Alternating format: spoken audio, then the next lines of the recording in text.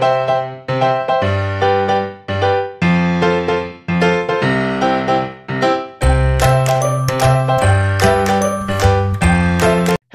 and welcome to the Region 20 Tots to Teen podcast. I'm Sam Gonzalez, the transition consultant.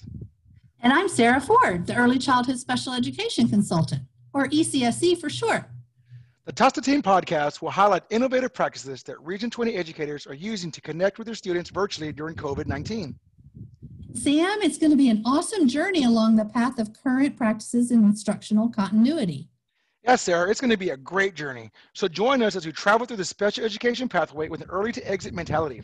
Listen and follow us on one of the many platforms on which Tots to Teens is broadcast, like Anchor FM, Spotify, Breaker, Podcast, and Google Podcasts. So Sarah, let's get going. Welcome to another episode of the Tots to Teens podcast. We're back from vacation. Yay. How are you doing, Sam? I'm doing okay today, Sarah. You know, back at it. Enjoyed some vacation time with the family, so ready to get back into enroll it. So who we have today, Sarah? We have a really great, awesome guest today. We have a special guest from our very own Region 20. We have Sherry Marsh, who is our special ed director for Region 20. So welcome, Sherry. Hey guys, thank you. It's a pleasure to be here. I'm excited. Well, so are we, excited Sherry. to have you too. What? Sorry. That's okay. That's all right. You know, I'm excited to have Sherry on here too. So, and I see the excitement we have. So, one of the great things working in Region 20, you know, is a place to work. It's fun. Is because we have great leadership, and that leadership is from Sherry. So, we want to hear from Sherry today as being the director of special education at Region 20. What's it like, you know, and also this great idea of the podcast that's been doing very well that can be available on all the platforms was Sherry's idea. So, you know, she chose the best two talented people to do the podcast. So I wonder how she came up with that idea. Oh, I sure did. That's not even a joke. You guys are doing an amazing job. Well, I tell you, when COVID hit, you know, we were all on spring break, and my spring break ended more abruptly than everybody else's because we got the news from TEA that things were going to probably close down around the state. And so we got to work mid-spring break that week. And when we came back, initially, I started having meetings with special education directors. And typically those meetings were us sharing information about things that were coming down the pipe from TEA and some other information that we might need to share from a regional standpoint. And it totally shifted. It shifted to us really not sharing much of anything, but facilitating conversations about how districts were handling this school closure and how they were going to continue to provide FAPE to students with disabilities, how they were going to meet timelines. And you can imagine it was so incredibly challenging. It's challenging for everybody, but with the child with an IEP, that you have those additional demands and compliance pieces, it was really challenging. And so I just kind of thought, how can we find a bright spot in all of this? And I wanted to highlight some of the great things that occurred during this significant pivot from being in school with your kids one day to boom, having to be computer screen. And you guys found some great guests, even a student that got to be on the receiving end of remote instruction. And so it was an opportunity to showcase. So I thank you guys for doing that.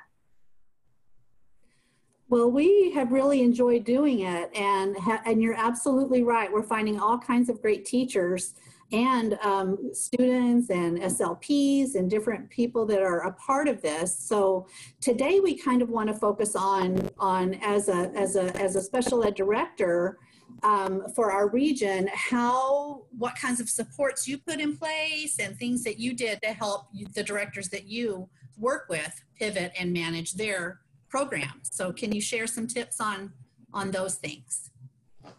Well, I have to give a significant shout out to TEA at the Texas Education Agency. Their team put some really good resources out immediately that provided guidance that we at Region 20 use kind of as a framework to have conversations. So we started having weekly meetings with special education directors and then whoever they wanted to invite. And all of my team that are experts in their particular fields were on the calls too. So we could kind of talk around all the guidance. Some of the largest questions at the beginning was, okay, I've got an R deadline coming up. Do I have to meet that timeline? And the answer to that was always yes. That never changed because it came out of the federal regulations of IDIB. And so that was still in place. So people kind of really had to figure out how to handle that.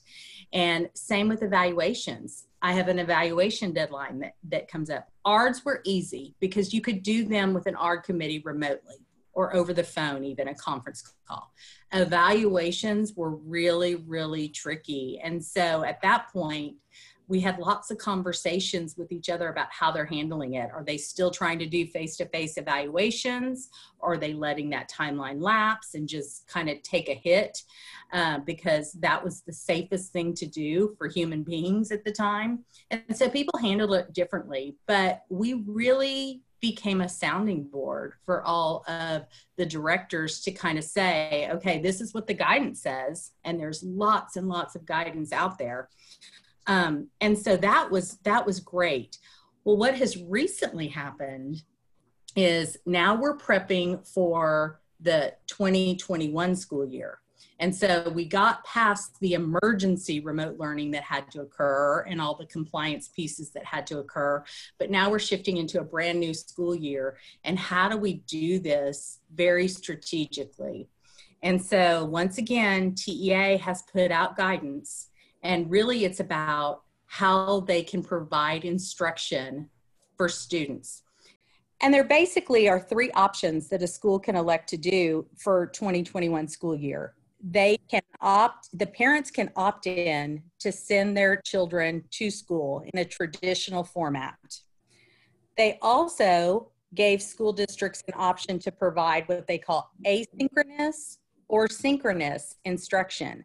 And synchronous instruction is basically they could be getting remote instruction during real time. So instead of being in the classroom, they could be at home. Or there could be asynchronous learning, which is a lot like they would have touch-in points with the child every day, give them instruction, give them the assignments, break, give the child an opportunity to do that learning on their own, and then have another touch-in point throughout the day. So it's not a continual face-to-face piece. Districts did not have to choose both of those. Many districts are leaning toward asynchronous and then the traditional model. And so that's where we're at now. So the problem with special ed is because a lot of students with disabilities have very unique needs, and remote learning may have not been a successful learning opportunity for them, and they know that from the spring. It's, do we send them back to school? Do we ask parents to make that choice? How is that handled? And TEA is in the process of collecting questions across the state, and a lot of the Region 20 special ed directors provided some questions they'd like answers to in regard to asynchronous, synchronous, or traditional instruction. And so we're waiting for that Q&A to come out. I think it's going to be really, really helpful for campus leadership, district leadership, and ARD committees to make decisions around, but it's forthcoming. So we just don't have it yet. As soon as we have it, I'm going to pull all the directors together so we can, again, act as that sounding board for them to facilitate questions and answers in regard to how they're going to implement these things.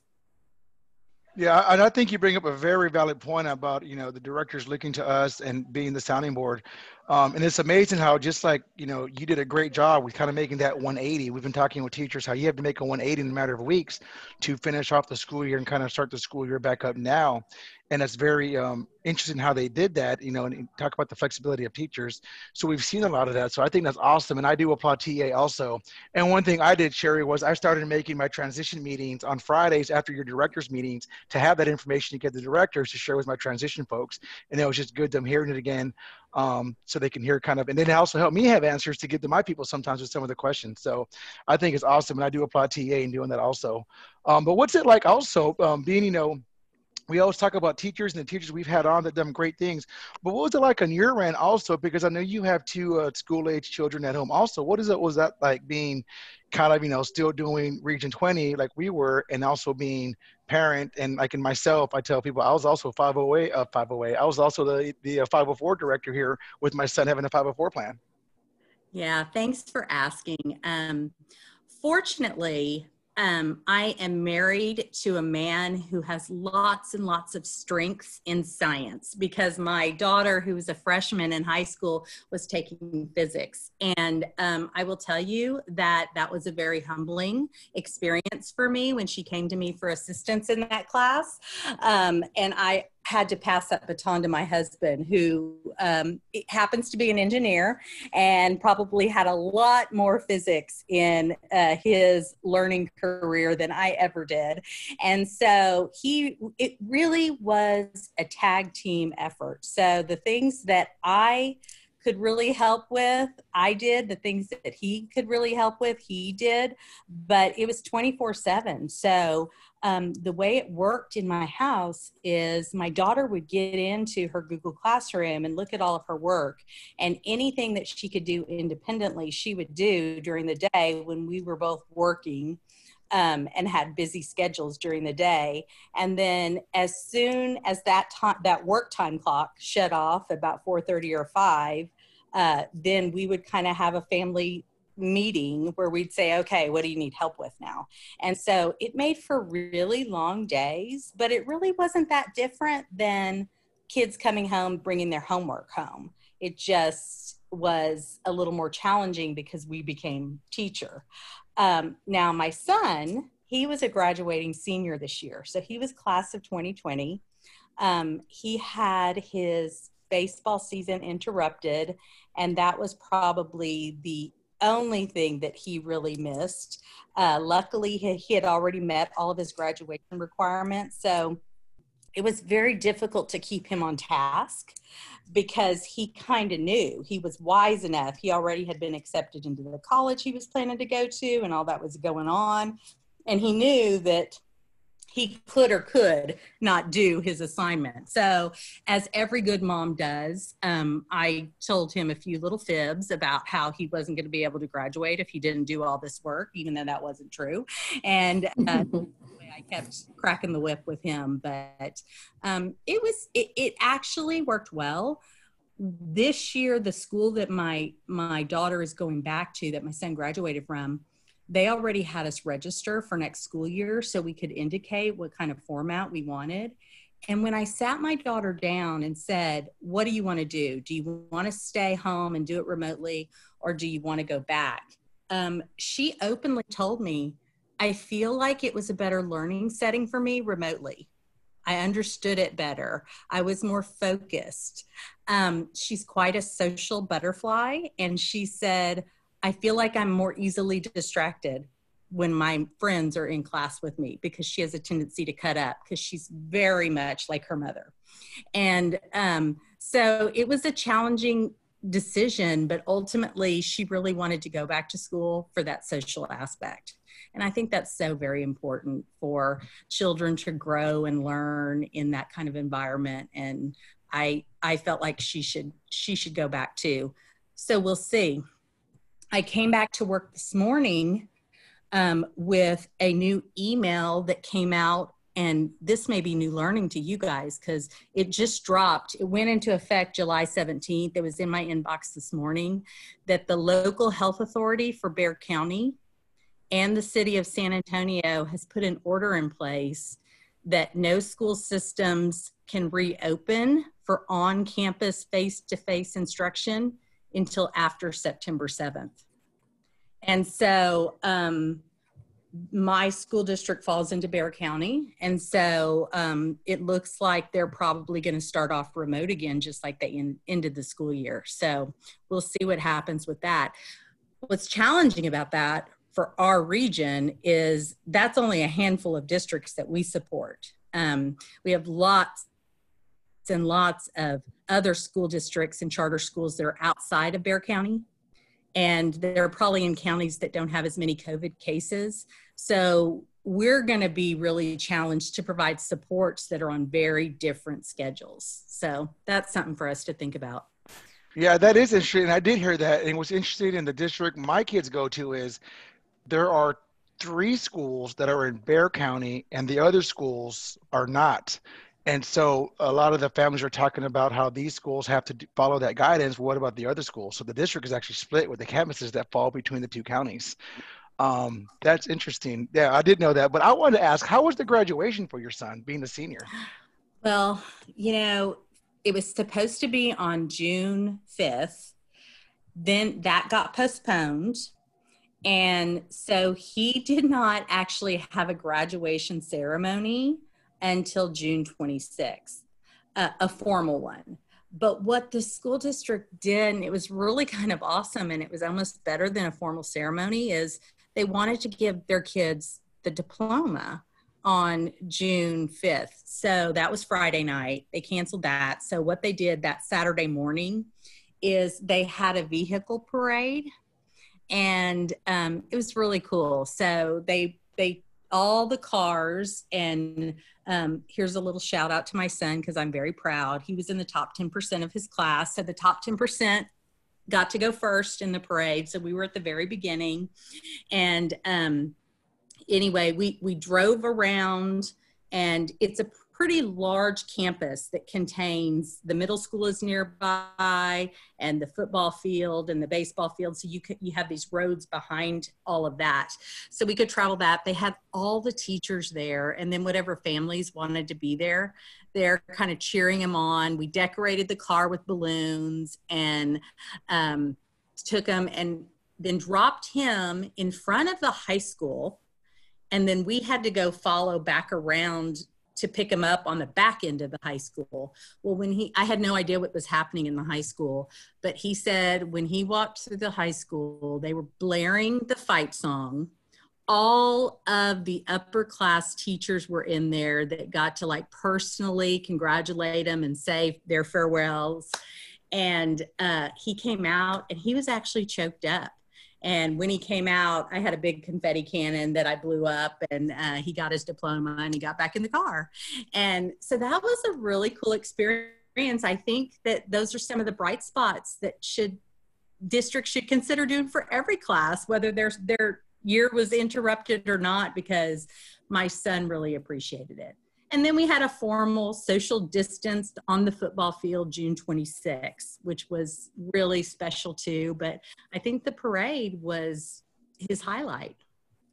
That's awesome. I saw a lot of stuff on Facebook, but I really wanted to know it because to hear the personal story and actually, be involved with that and hear it from you, that's awesome. I'm sure that was a special event to have to look back on. So that was really, really cool. And Sherry, I'm hearing what I keep hearing you say, there's bright spots. And that's what I think is a really good thing for us all to keep in mind, especially as we move into this new school year, is really looking for that silver lining, and what are the bright spots, because we need to hang on to those. So you had also mentioned really everything's a tag team effort, and it certainly is. And we're seeing that in Region 20 and what we're doing as well. So I'm wondering how, as a tag team, how do you see our region moving forward with our special education in this next school year? Yeah, we've already made adjustments to how we are going to assist, because we know every school district across the state and in Region 20 are going to have to provide 2 modes of instruction. Traditional face-to-face, and then some kind of remote, whether it's synchronous or asynchronous. And so we already have teams working on, okay, we know we provide plenty of support for traditional. So let's switch gears and let's really focus on the remote end of it. What does really good asynchronous learning look like? And how can we samples of that? And if they decide to do synchronous, what does that look like? And so we're already working with the task force on that. Our teams are already adjusting to that. And so I'm very anxious to hear directly from the special ed directors about specificity about what they need, because you guys know our team is great at adapting to whatever the needs are that arise. We love that challenge to jump in and say, we need to switch gears and go this direction because this is the need. And because your early childhood, the only thing early childhood can do, synchronous is not an option because of their attention spans. They can sit at a computer for long periods of the day. So asynchronous is the only option out there. So what are you thinking about what that's going to look like for 3 to 5 year olds? You know, I've been working with some of the districts and really getting an idea statewide, meeting with our statewide leadership group on that and what that may look like. And really, there's some great things that I've passed along and I will continue to pass on to our districts from the Early Childhood Technical Assistance Center, or ECTA, that has really great resources. And again, utilizing the things that are available from TEA, but the ECTA Center, and I will share that with my listserv and with others, has some great videos on their site from around the state of different school and the nation of different schools that have done successful asynchronous learning with early childhood populations, and also in inclusive settings too. So I'm excited to share some of that and continue with that. The same with Sam and his transition. Anything with you, Sam, that you'd like to add in about transition? No, I'm just trying to keep up with all the changes. I know we, the state leadership team, we're looking for ideas to really get out to the districts. But I know one of the things in the transition world, the national resources have really done a good job with podcasts and seminars and resources. They actually converted their one of their national conferences totally virtual, and it was awesome how they did it. But I mean, the biggest thing on my end with transition that came out with COVID were for the 18 plus students who their entire IEP was employment, and they were employed at Lowe's and all their goals were at Lowe's. Well, now Lowe's is closed, they can't go to work. So again, how Sherry talked about in the beginning, how do we provide that FAPE? So that was really getting the ideas to the transition consultants, transition coordinators, and supporting those students at work. What can they do to support those IEP goals and prepare them for that? So still in the works too with the state network team and getting some information out as the school year rolls on. But it was interesting just seeing from that standpoint of, we're talking about the IEPs, but then the questions that we're getting are like, but the entire IEPs them to be at work. The entire IEPs with the job coach. They can't be with the job coach now, or the place of employment shut down with the quarantine. So really looking on how to really look at that, like Sherry talked about, that FAPE aspect of it and providing that through the IEP to support those students. Because a lot of the students in 18 plus, some of them are actually aging out. So what does that look like? So come up with some ideas to help the district with that, so it's really helped me having my my transition designee meetings with them. So that was great. So I like how Sherry flipped the script there on us and made us the stars for a minute. She was the host. So y'all did great. Let me put you on the spot. I will tell you that all of the stuff that Sarah has shared and Sam has shared just now about their programs, there's going to be kind of a culmination event in August. It's our Special Education Academy, and it always is a popular event because it's kind of a good pre-service event before the school year kicks off. Still going to be that, but it's going to be all virtual. And the whole focus of the Special Ed Academy is about how do you prepare and adapt for what we're calling the COVID slide. We know that all kids, not just kids with disabilities, probably had some type of regression because they did not have the continuity in their instruction this spring. And so if there was any type of regression, how do educators address that, especially for a child with a disability? And it's going to cover the gamut. And so I hope that all of our listeners out there check it out. Well, I think we're going back to tag team. So we're going to wrap this episode up. It's been fascinating to hear, the direction that you're, getting for the state or for the region as well. But we want to thank you for your leadership for Region 20 and for all the special ed directors. Everyone is working so hard, and we're really excited to continue to support our districts out there. So thanks again for your leadership and your time today, Sherry, and welcome back, Sam. I'm glad that you're back both of us are back from summer vacation, and we will hit the ground running for the coming year. So. Yep. I just want to say thank you again, Sherry, also for the amazing leadership. And also, guys, you can hear this podcast on any of the platforms you prefer to listen to. We're all over the place, and, we're becoming big time. So listen to us on a platform and take advantage of the information we're providing, and continue to reach out to Region 20 for your needs. And we're here for you guys. So again, thank you, Sherry. And then we'll see you on the next one, Sarah. Okay. Thank you, listeners. Talk to you soon. Thank you.